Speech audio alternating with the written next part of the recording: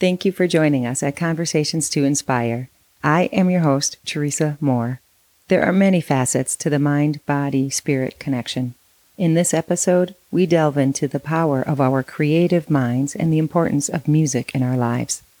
Our guests on this episode are Matt and Barb Jacobs. Matt is the creative genius behind the music of Sixth Skin.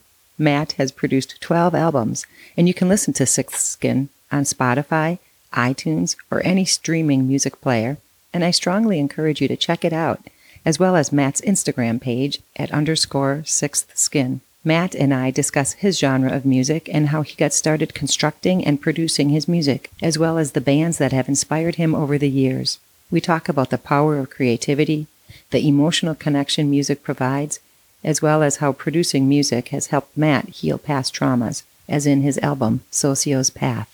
Matt teaches us how others can create or produce music, the importance of investing hard work and effort into pursuing any creative project, and educates us about the products available to produce music as an independent artist. Matt tells us about the power of the subconscious mind, as he typically works on anywhere from 10 to 30 projects simultaneously. Matt encourages and inspires other artists to pursue their own musical gifts.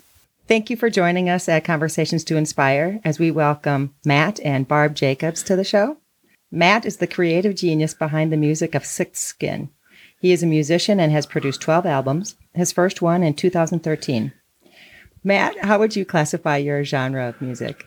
Well, I try to stay away from specific genres. I actually, kind of my thing that I do is I like to put a lot of different sounds and textures that are very genre specific and kind of remove them and put them in other different soundscapes, I guess. So it'd still be like electronic and electronica, but I like to take a lot of different sounds and textures that I haven't heard before or haven't used before and put them into like maybe like more of a hip hop beat or something like that, but more of like put it with a flute or a guitar or something that sounds different that I haven't heard before. I like it that you used the word texture, because music we always think as multi-level and possibly incorporating more than just hearing, but to incorporate the sense of feeling to it. Right. Not just right. emotional feeling, but tangible feeling is right. a great descriptor.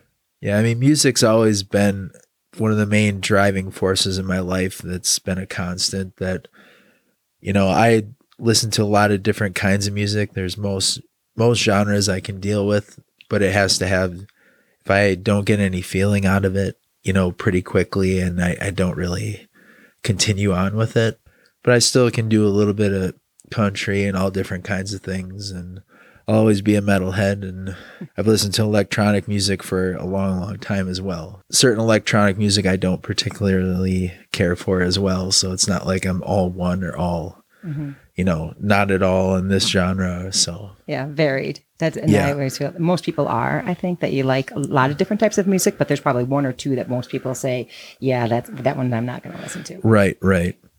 How did you get started? I guess not only producing music, but you were in love with music from a young age. Very young. Yeah. Some of my earliest memories were music related, I guess. I remember when I was like 4 or 5 years old, my parents left for some function. My 2 older brothers turned off all the lights and put on Rush's 2112 album, the Overture. Excellent. And shut off all the lights and just cranked it really high. And I just remember that was like one of the coolest things I can early remember is like, this is really cool. I like this, and kind of it just really stuck with me, like the theatricality of the music and having the lights off, and you know, that added to it quite a bit. Yeah, the multi-dimension. How old were you when that happened? Probably maybe 5, but I distinctly remember being in the living room. There too, back in the day, we had the old 8-track player.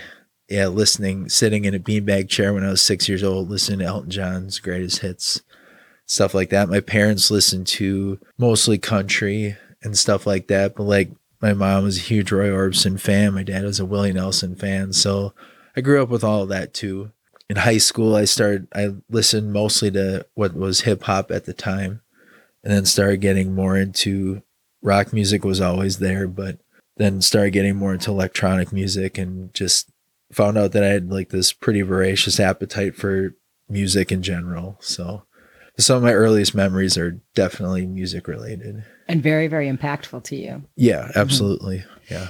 Did you learn to play a musical instrument when you were younger? No, that was my biggest regret probably going through high school, is that I played football and I worked a lot. So I didn't really do any musical instrument. I attempted guitar and failed heinously 3 times, including electric, acoustic, and bass guitar. Bass guitar had some success, and then I basically bought my lovely wife a keyboard for Christmas, probably my second year of college. And after like a month, she said, "Get your own." And it just kind of... So now you have 2 at least?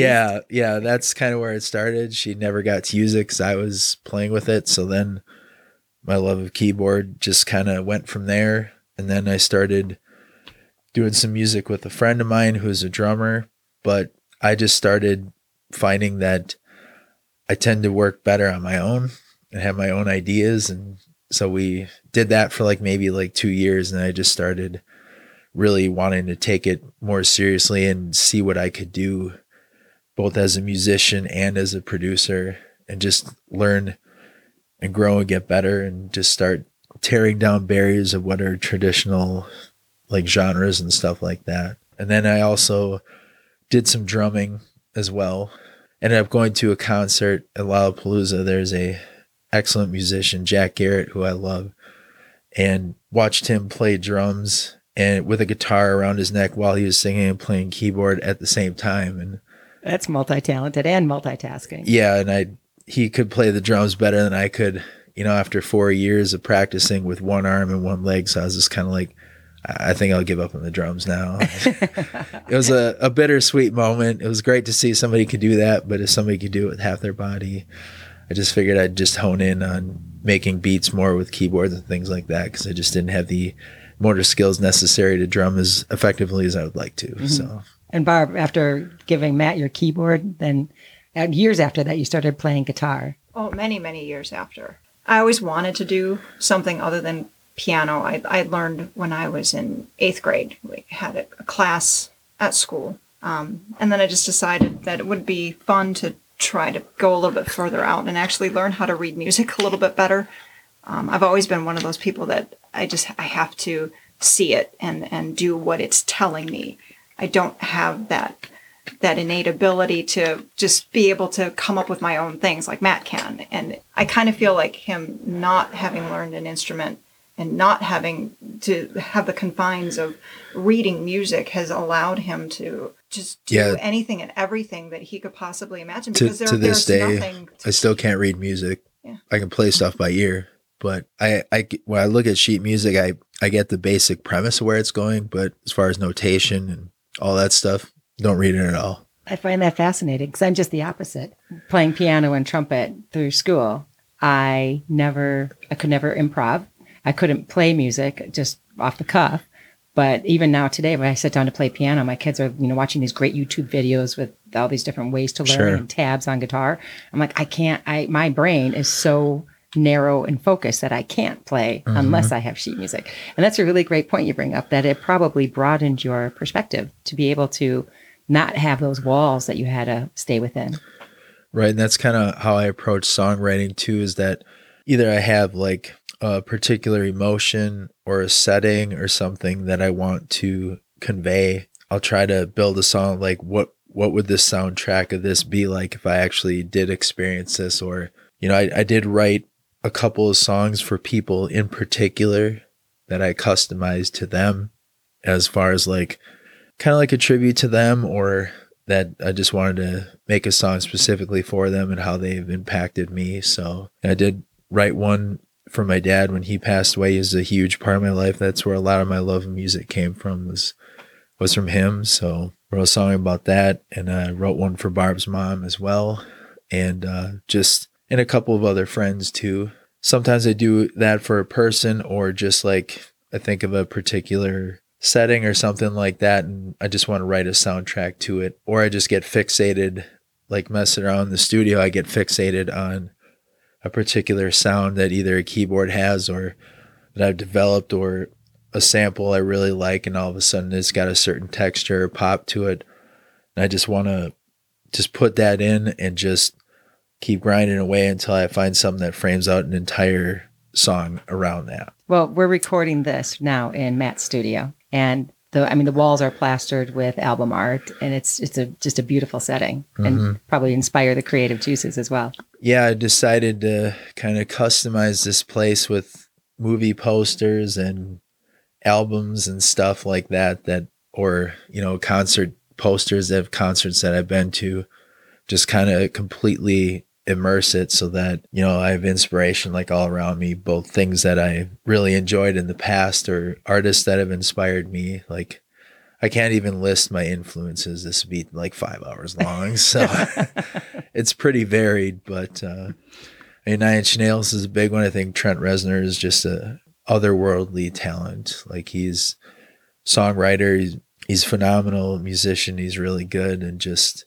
does film scores and all kinds of stuff like that. So I can really appreciate a individual's approach to music, especially when they're a real disruptor of music and they don't stick to the just kind of candy like the social coated norms or something that everyone's expecting. That's one thing I don't mind pop music too much, but it's so manufactured and you can tell that there's 5 or 6 people wrote it and probably not the person who's allegedly singing it either, when they can't sing and it's auto-tuned. And that kind of music I have very little patience for, I guess. Or tolerance, yeah. Yeah, it's catchy and all, but there's no substance, essentially. Not saying everything. I strive to have substance with everything I do. Maybe some people think it's just crap, but that's the thing. I don't care. I make music literally for me, and if anyone else in the world streams it or likes it and it brightens their day even for 3 minutes and 30 seconds, then it did its job. I'm glad that you had mentioned some of your inspiration, different artists, because I was going to ask you that. Faith No More, they're a band that literally can do anything, any genre, anything like that. Some of the weirder ones like Ween, they can do anything too. A lot of bands I listen to, like Failure, for example, has influenced like so many other bands, and so has Faith No More. And it's interesting, me being 48 years old, talking to some coworkers in that who are in their early 20s, I'll play them this music and they're like, oh, this band reminds me of, and they'll name off like 7 or 8 other bands. I'm like, well, but yeah, they influenced all these other bands. I guess that's one of the joys of being a little older. Broader history of your music. Yeah, a little older. No, let's not go too crazy here. So when you started producing music, you probably had different equipment than you do now. Oh, yeah. And how did you just finally decide one day, I'm going to produce an album? Or did it not even start that way? Not really. I recorded a lot of stuff on cassette tape to bring up my age once again. But yeah. Yes. Yeah, that's how it started. It was an 8-track though. Yeah. So be okay with that. Yeah. Yeah. So be okay with that. Be okay with that. Yeah. So on cassette tape, and never was one to do like cover songs or anything like that. And I just started recording it. But then I started just really trying to focus on song structure and developing, not just putting stuff, just recording stuff, but it's like I want to tell a story. But that's why I never used lyrics in my music. I did do one hip hop album with my nephew, and I did all the music and the producing and he did the lyrics. So that's the only like lyrical content of anything I've ever done. But I purposely I do instrumentals because I want people to feel whatever they want to feel. I don't want them to be told by lyrics, this is what this song is about. Because that's one thing I think is so powerful about music, is it can both bring people together because they feel a common thing, or it can be something totally unique to somebody else. And I once I work on the songs and I make the songs and I release them after I've mastered them and done all the producing and stuff, once I put them out there, I don't feel like they're my songs anymore. It's like everybody else's now. It's like they're just me while I'm in the cave kind of, watering them and cultivating them. But after that, it's something that I had a part of, but it's really not mine anymore. It's for everybody else to either totally ignore it or make it a part of their life if they choose to. That's beautiful because you said to release it, and not only release it as in releasing an album, but almost to release it and set it free and give it wings to inspire or touch anybody else. Yeah. And I purposely, I don't have any desire to have any sort of fame or anything like that. That's not why I do it. I feel like the best musicians that I know and love that I looked up to would have made the music because they just intrinsically had to, just to get it out.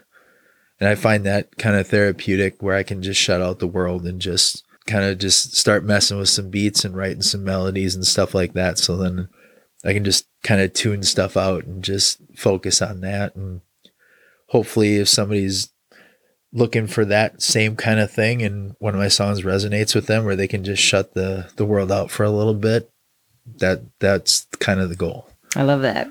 Well, and on the flip side too, you used to do football. Football at an older age. Yeah. But when your body got to the point where you just couldn't anymore, then this really became the outlet for you to be able to get that emotion out. Yeah, definitely. So as you're starting to produce and you're making your own music, you put together your first album. Did you actually plan on releasing an album at the moment, or were you just Yeah, I made a conscious decision, like I'm going to put an album out and I'm just going to make 12 songs that I really like, just going to put it out there and release it. So I went through Catapult Music Distribution. They make it very easy. Once you do all the mastering and everything, you just upload it there. It was like one flat fee of like $90 to release it worldwide. Then you can track like where it's being streamed and all that stuff, like where in the world and all that. And I don't do anything really to promote my music at all. I just kind of want to literally just let it float out there into the ether, and whoever finds it, great. It's purely organic. Yeah, I was on social media and stuff like that. I do Instagram to keep people updated on what I'm working on and things like that. But I only post if an album's like, oh, this came out 5 years ago, or this is about to come out in a week. But that's pretty much it. I don't do Facebook or any of those other things. I feel like social media tears people apart way more than it brings them together. So it's anti-social media as far as I'm concerned. So that's a great nomenclature. You were explaining to me earlier that you have like access to tens of thousands of tracks. Yeah, it's either samples or existing sounds in my keyboards, which I can customize or create your own with the keyboard and record it and save it. I built my studio where I've got like one of each kind of different brand of keyboard. They have their own sounds and their own distinct things, and there's some overlap there. But oftentimes if I start making a song, it's just like I'll start with either a beat or a particular sound or texture I really like and just play it over and over again, and then just decide like, well, what do I think would go with this? And then sometimes I'll purposefully, to kind of kick the genre doors down a little bit, it's like, these notes will go good with this, but I want it to be like maybe more like a India Bansari flute, or something that you don't hear all the time in your standard either electronic music or something like that. Not a big fan of dubstep, but I did take a dubstep beat. And usually dubstep songs are at 140 beats per minute pretty religiously. I did not know that. I took that and I actually slowed it down to like 90 beats per minute. And I made like a kind of a Latino flavored dubstep song. I used a India Bansari flute and a Mexican guitarron and played a part with that and threw some bongos in. So I just took the dubstep beat and slowed it way down and just called the song El Corazon, and just kind of, which is, the heart in Spanish, but just to see if I could do it, kind of mad scientist type thing, just to see if it would sonically jive with each other and if it would, if it would sound good to me, which again, I do value people's opinions to a certain point, but if I'm going to spend all the time and effort on it, it has to be something that I like, and hopefully other people like it. But even if they don't, I'm okay with that too. I'm not trying to impress another living, breathing person with this. It's just something I do for myself. And I appreciate your work because you are going to be doing the music for this podcast. So thank you for that. Yeah, if I can get it right, we'll see. Or if I can make a decision. Yeah. You were explaining to me earlier about, starting how you actually construct your music, that you start with the percussion. Can you take us through those steps? Yeah, I mean, when you're looking to make a song, you generally want to have kind of the backbone of the song is going to be the percussive elements, the basic rhythm. And then I personally like to layer more than one rhythm together so that there's more going on in the song. You get a sense of some sort of kinetic motion in the song, basically. And I don't do that all the time, but I like to do that if it can make sense. And oftentimes I like to throw some different percussive elements into it that don't sound like just your average drums, like it's day-to-day sounds I've sampled or something like that. Just kind of mix that in there. Then you have your bass line, and that's the bass line, and the percussive elements are kind of the backbone, the foundation of the song. Then you just got to start taking your melodic elements, and even if you recorded a good melodic element, if it doesn't jive with some of the other tracks that you've added, you might end up deleting a part that you really like, and then you got to kind of reform and build it to something else. And usually it ends up being something better. Or I work on it for too long, I get frustrated with it, I might just delete the entire project and just go on to something new, which drives Barb crazy because she'll be like, why are you going to delete that? This is really cool, this part. I'm like, oh, I'll just come up with something else. But once I get to a point where I'm not enjoying the process, then I just usually just wipe the slate clean completely. And she's not here for the 6 hours I've been trying to make it work over the course of a couple of days. And then I'm just kind of done with it. See, I would have a hard time scrapping anything that I've spent that much of an investment in as well. I'd be like, okay, I have to make this work. Well, it's like, I just want him to like keep it. You don't have to like get rid of it, just like move it elsewhere, and then you can come back to it later. No, I'm done. I know myself. It just drives me insane. I'm like, you worked so hard on this. It's like, why would you just let it go completely? Because if it's something I don't think is working for me and I'm making the music for me, I don't want to ever settle. It's either going to be what I want it to be or it's not going to exist. And you're decisive and Yes. Yeah, see, I couldn't do that either. I would be struggling and be like, oh my gosh, I have to keep working on this. I can't decide. I can make it better, I promise. I do put a lot of effort into it, but when I get to that point, and it's interesting because I'll usually be working on anywhere from like 10 to 30 songs at once. Simultaneously? Yeah. How can you keep them straight? That's part of the joy. That's part of your music mastermind if I get genius. something stuck in my head, I'll do something to develop and record it, but then I like to kind of shut that off and just try to work on something completely different. And that's how some of my best stuff has come out. And then I'll come back to it. And if I come back to it, like maybe a month later, and I don't like how it sounds, I'll either try to change it or I'll just get rid of it.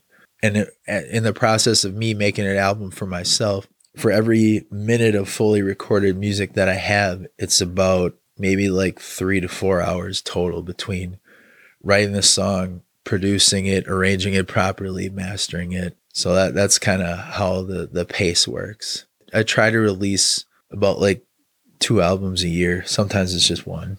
That's mind-boggling. That many hours for 1 minute.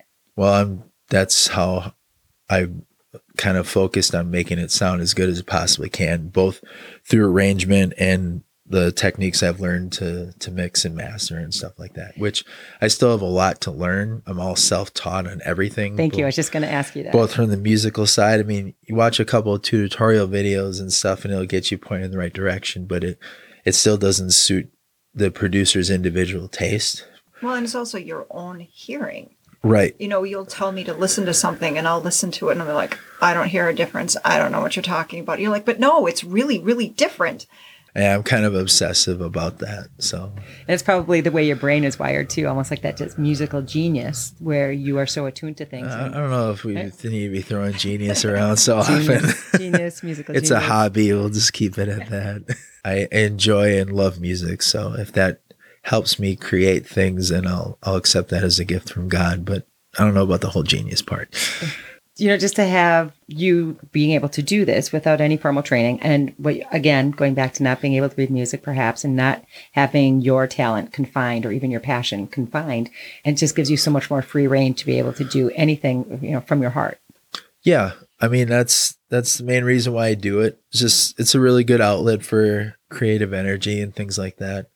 When I was younger, I used to be a pretty angry little man. I was a bully, so that's where football helped a lot.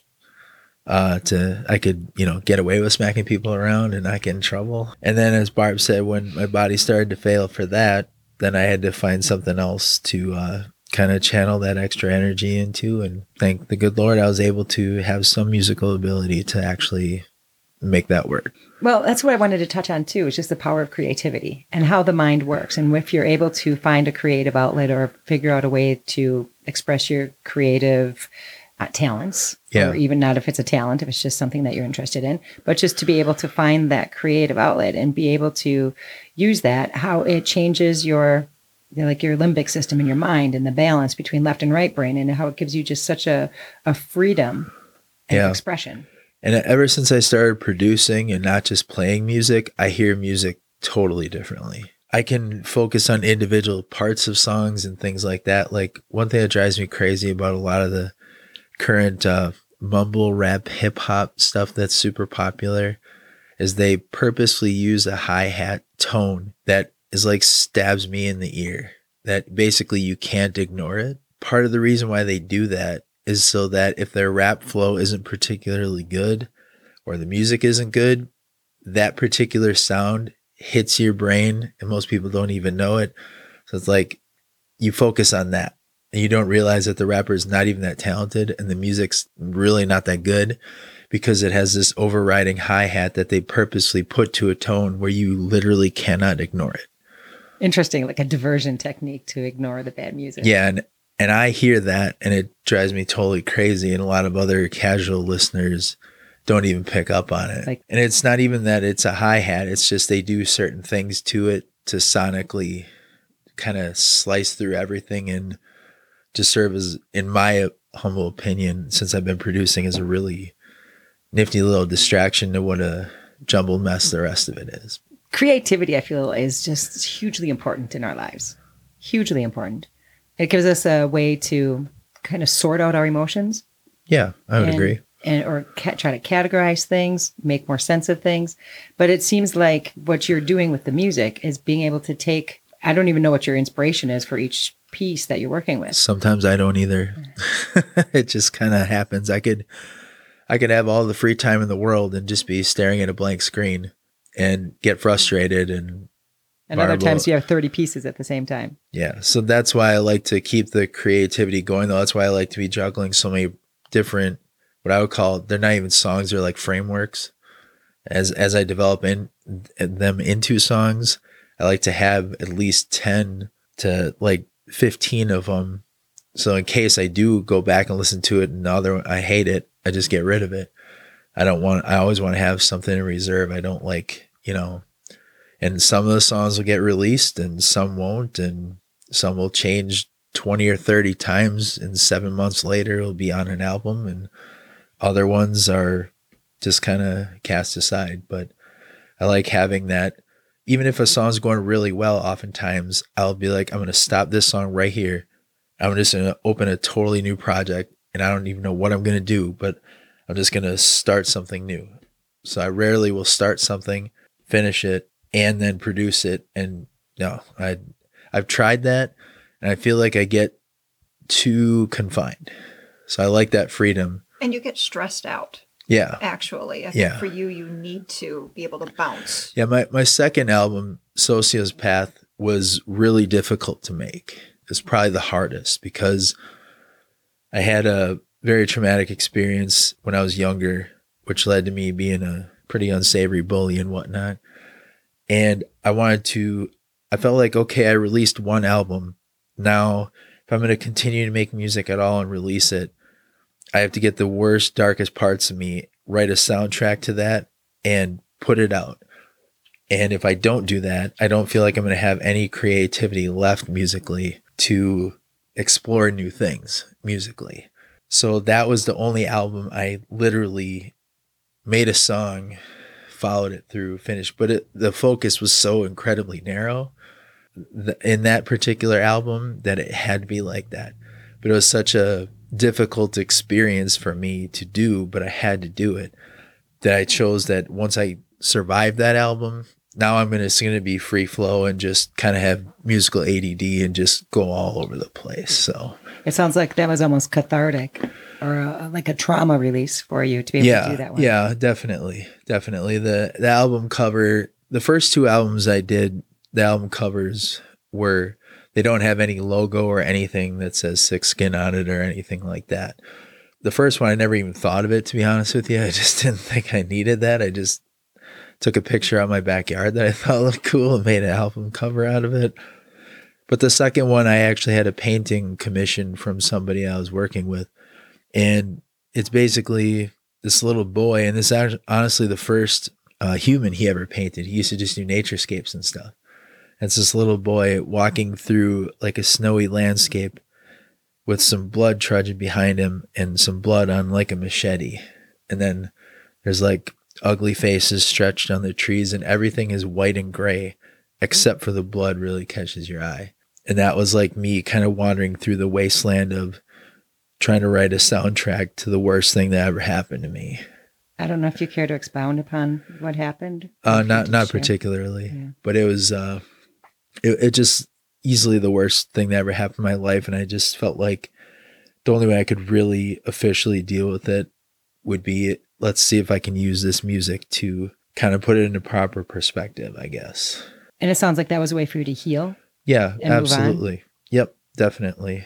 And I felt I'm really proud of everything I released, but that one took a lot. There were nights I'd be, after working on it for like 3 hours, I'd come to bed crying and I wouldn't fall asleep for like 2 hours.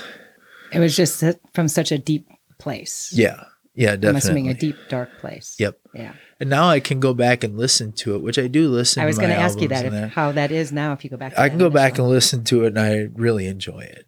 I know where it came from, but that doesn't necessarily have to be where it ended up. And it's not where you are now. No. I did not know that part of your story. Did you feel called to start that first album and to produce that one just as a way to It was just release? On a whim, really. The first album, just to see if I could do it.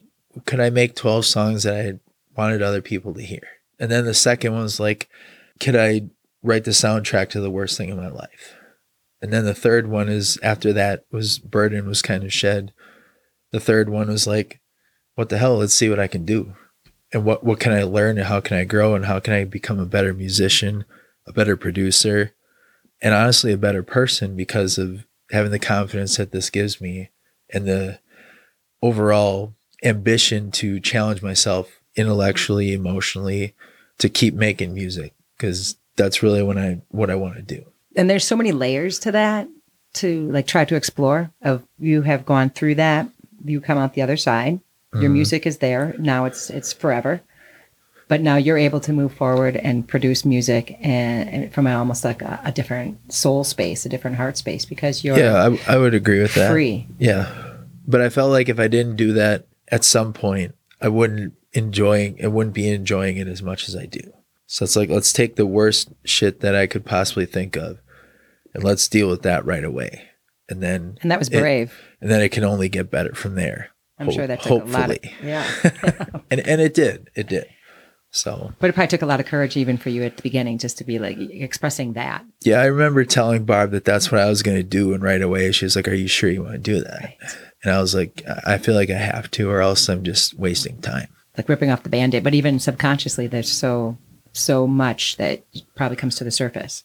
But I'm glad that you were able to do that, and take that creativity and then move on with it. After that, it's like your creative abilities were able to heal you from the inside out. And that's one reason why I like Nine Inch Nails so much. Is Trent, I would say, is a musical genius, but he's always needed music to deal with the darkest parts of himself, and it always comes out being something totally relatable to his fans. I mean, and you've seen them live. We took you to one of the shows. Like, yes, thank you. It's a different experience. And how many shows have you been to with Nine Inch Nails? I think it's 28. Yeah. That's remarkable. Yeah. When you think of other people who might be interested in starting music or starting to create their own music, or you think of your own experiences, what kind of advice would you give them to be able to start and like set the emotions aside, or just put the emotions on full throttle and just dive in? One thing that's really cool is there's two sides of the internet.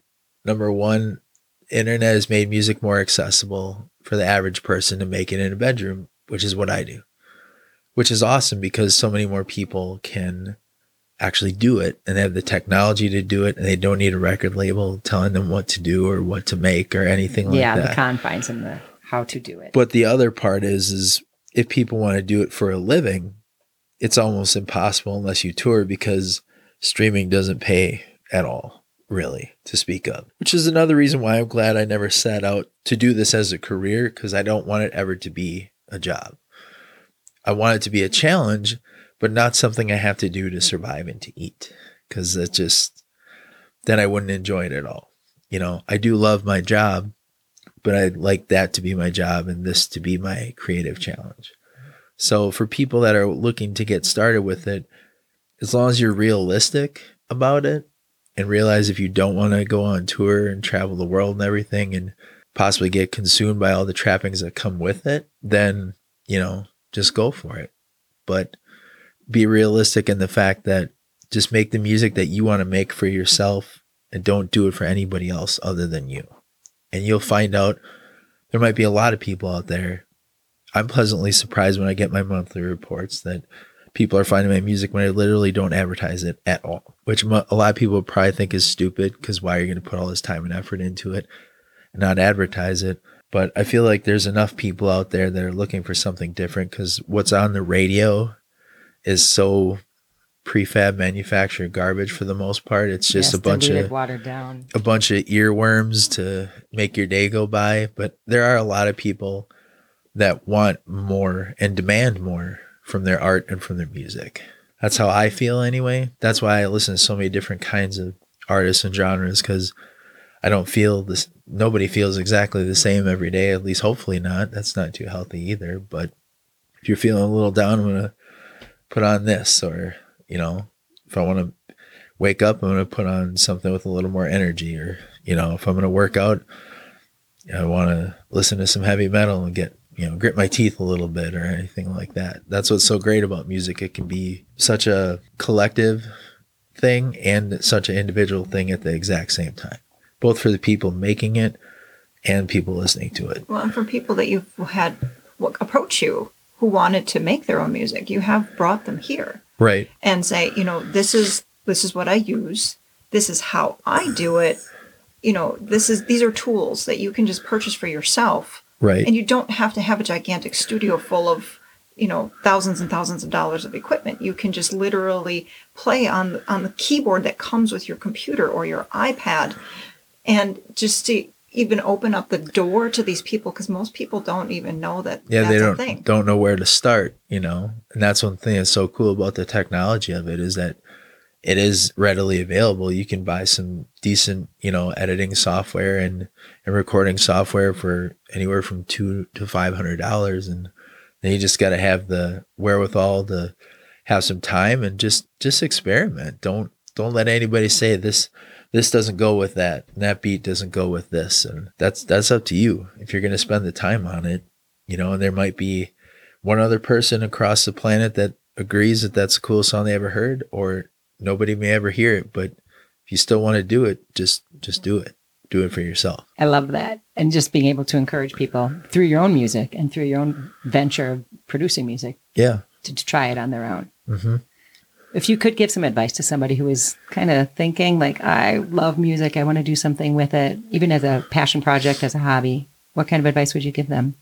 Well, whether you want to be a producer or DJ or anything, just kind of look at your options for what equipment is out there. Ask a lot of questions. And if you already have an instrument, you just want to figure out how to record and stuff like that, there's so many options available to you. There's a lot of great, like Guitar Center and Sweetwater have a lot of people that you can even talk to over the phone that can show you how to hook stuff up, or there's so many videos online and stuff like that. And my biggest advice is just do it for you. If you find that you're in a band and you find like-minded individuals or people that you can work with, that's one thing I've learned with music. I'm pretty set in my ways, and I have worked with people from time to time but I feel like I work best by myself. So you've done some collaboration pieces? Yeah. I mean, the album with my nephew that we did was the project that we called Bones and Blood, and it was because we were related. And also because we called it Bones and Blood because he was the rapper and he had the flow, so flowing like blood. And I was Bones that had the beats that kind of provided the structure and stuff like that. And it was a really difficult time for that particular project as well, because my dad was basically in the last couple months of his life, and we knew that's where that was going.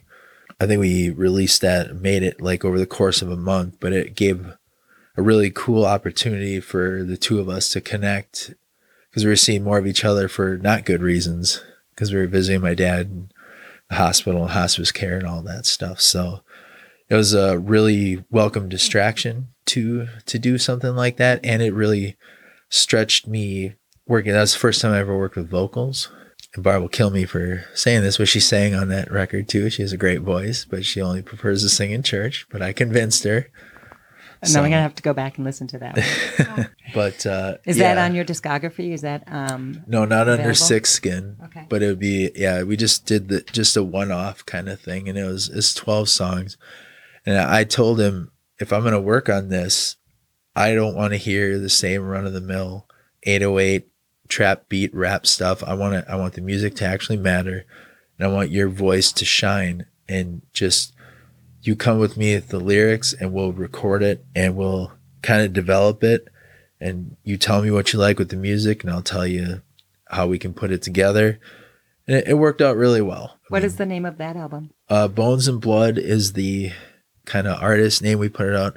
And it's a Dirty White Dozen, because we're a bunch of dirty white boys and there's a dozen songs on the album. So, but there's no cussing on that. Well, there's some, but not as much as there is in other rap songs. So you had mentioned earlier something about trying to work on multiple tracks at the same time. Yeah.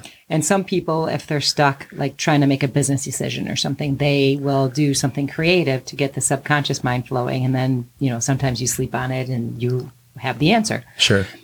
Is that how you work with your music, that you are able to dip into so many different tracks at the same time, that like your subconscious can be working on multiple ones and then all of a sudden like, ta-da, here's how this one should go? Yeah. It feels like for me, the creative process works better if I'm juggling a bunch of different things, just because I don't want to get stuck into, well, this is going to be my straight electronic, album. And this is going to be more, I'm just going to make a rock song and that's what I'm going to make, It's like I want to just juggle as many different things as I can to keep me stimulated to where I want to keep working on music. There'll be times though where I'll have the time and I'll just stare at that screen, and after like an hour, I just shut everything off. I'm like, today's not the day. I'm just not feeling it, And you'll get that for like a week and you'll be so mad. Yeah. And you just have to wait it out. And all of a sudden, for sometimes reason. It's like for like 2 months, and it's not that anything's different, bad or different in my life or anything like that. It's just the faucet just got shut off. That's why when it is on, I want to do as much as I can and just as many different things as I can. I could go from having probably like a month ago, I had like 12 songs, and now I have 21. And that you're working on simultaneously? Yeah. I'd still call them frameworks, but I made 6 frameworks in like 4 hours of stuff that just flew together. And they're all different kinds of things, but it doesn't always work like that. So when it is happening, I'll work on it for like an hour. I'm like, okay, this is a cool start. Let's do something totally different. Let's open a brand new project and see if it keeps coming like that. And that's how I can kind of bank these songs. And then I like to let them kind of sit there and ferment and then go back and be like, well, I wouldn't have put this piano part here, but now I've had some time to think about it and I've done all these other projects. I want to revisit this one. And now all of a sudden this piano part sounds really cool right here. Or originally I had a piano part there and I want it to be a synth part instead, because kind of like when we're working on your intro right now, you're like, well, I like this, this, and this, but I don't like that track. So we can take that out. Now I can wait a week or so or a couple of days and go back and revisit it. And all of a sudden actually write something else that works with it better. That's how I like to keep all those things kind of juggling at the same time. And I think that's where my brain is so different, because you don't have to compartmentalize it, and you're able to just let, like you said, the faucet flow, or the inspiration come to you, and you're able to put down as much as you can and then go back and rework it and work on all these things simultaneously. And I'm fascinated by that. Yeah, I feel like that's where my best ideas, I guess, have come from, in my opinion, on stuff that I've worked on. Not that I can't do it regimented, but I've tried it, and since the second album and what that meant, and it works better for me this way. It's just how my brain works. You can even say it works at all. But going back to the whole power of creativity, and for people who might be experiencing different things in their life, especially post-COVID, and how I feel the world is so disconnected. Is there any inspiration you can give people? The topic of the podcast, Conversations to Inspire. Anything you can say to inspire other people to maybe pursue their passions or pursue creativity? I always wanted to play a musical instrument, and the first couple times I did it, it really didn't go well. With guitar, I just didn't have the dexterity and the ability to properly play the instrument. And I just kept trying different things until I hit on the keyboard and something that really resonated with me. And I think people get too discouraged right away because we live in such a fast food drive-through culture that if they're not good at something right away, they just drop it. And they're like, forget it. They want such instant gratification, and everything's just single serving gratification. It's like a lot of people have lost the long view of what could be, and hard work is really the thing that I think makes the difference. If you want to, this is going to sound bad, but it takes talent to be a DJ. I get that. But when it comes to live music and things like that, you go and watch these DJs push a couple buttons, and literally 40,000 people will show up and watch this person pushing a couple buttons and consider them a legitimate artist. And part of the reason why I think that's so popular is in this fast food culture of ours, people don't want to take the time to learn guitar or an instrument that actually takes years to get good at. The technology is a blessing on the one side, but also it almost makes it too easy. And I think that's where you get a lot of these cookie cutter radio songs, because people either don't want to invest the time into listen to music that makes them feel something, or they sure as hell don't seem to want to put a lot of time. Now, this isn't everybody, but a lot of people don't want to put a lot of time in actually getting good at something that takes effort. And that's why I think a lot of the current hip hop music that's out and pop music is so generic and blah to me, because it is so engineered and it is so easily made. A lot of these artists, if you want to call them that, can put out 2 or 3 albums in a year because they just have to throw a couple of lyrics on top of stuff that everybody else is making. And then if they do want to play live, they even have vocal backing tracks and stuff that make up for their inability to actually sing and things like that.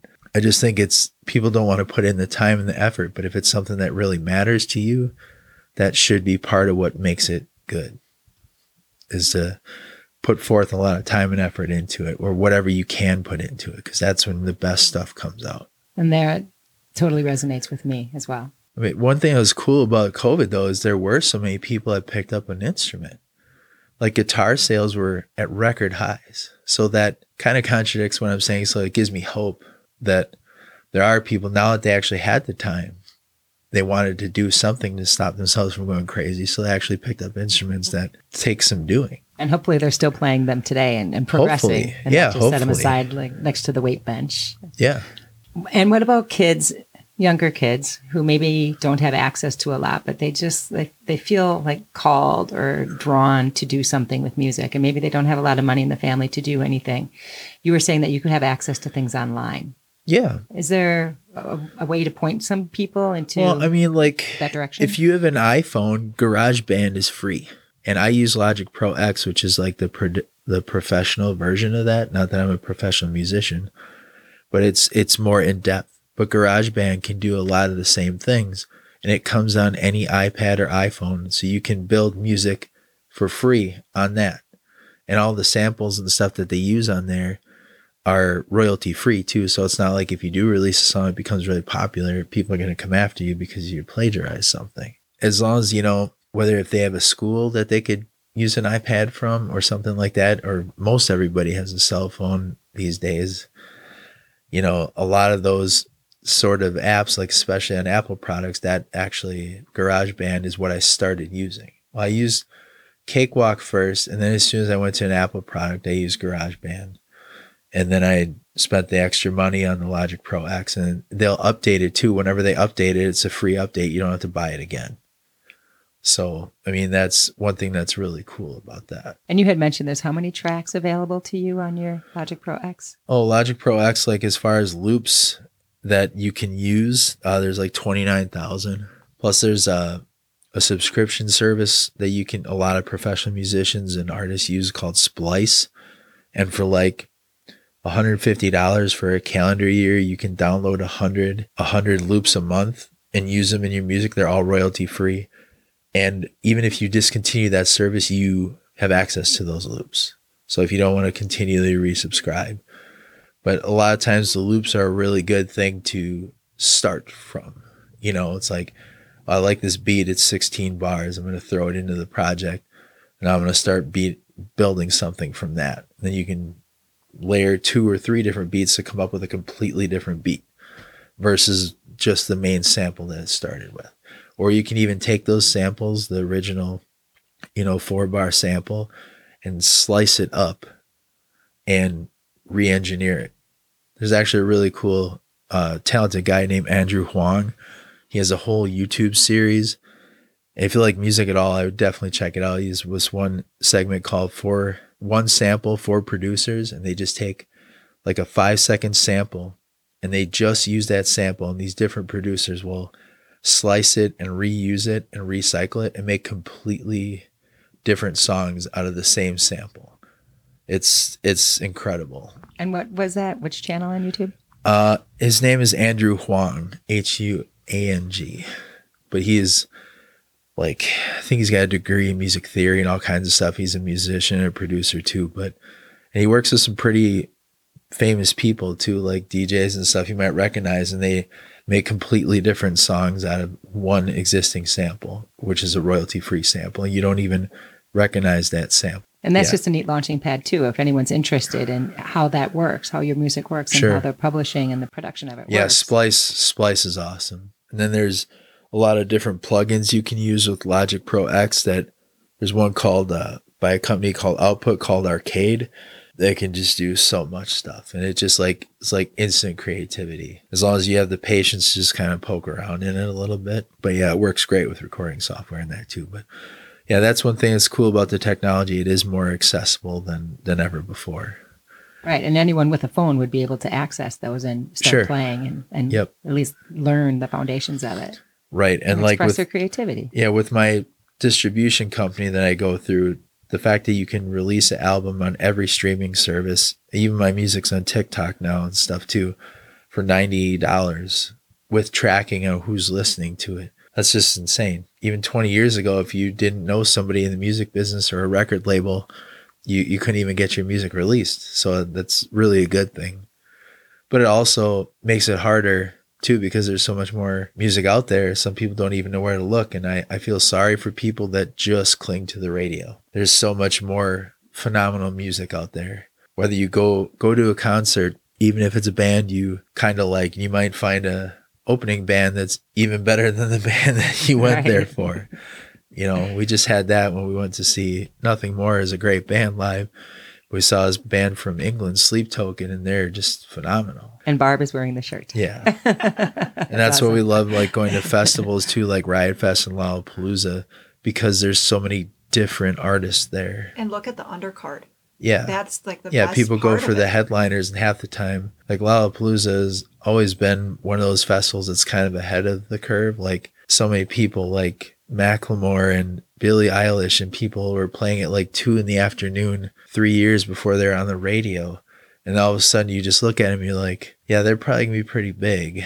And all of a sudden they're everywhere. Does Lollapalooza travel around the country, or is it just Chicago? It used to. It's just Chicago now, but they actually just added India, but they have Stockholm, Berlin. So they have like different Brazil, Colombia. So they're kind of a global thing again, but they don't travel per se, and they'll have different lineups and stuff. Any other advice if you were to drop anything else for anybody wanting to get started with producing their own music? There's a lot of great information on YouTube on on how to get started. Just making your music is one thing, but I mean, you can pay people to produce your music, but it's not cheap. And if you want to learn how to do it, what to listen for, and how to develop your ear for music, there's tons of great tutorials on places like YouTube and that.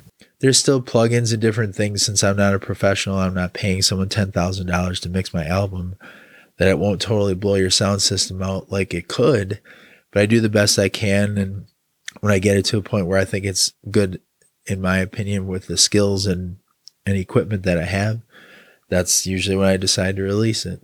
But I also never say, I got to make an album and put it out at such and such time.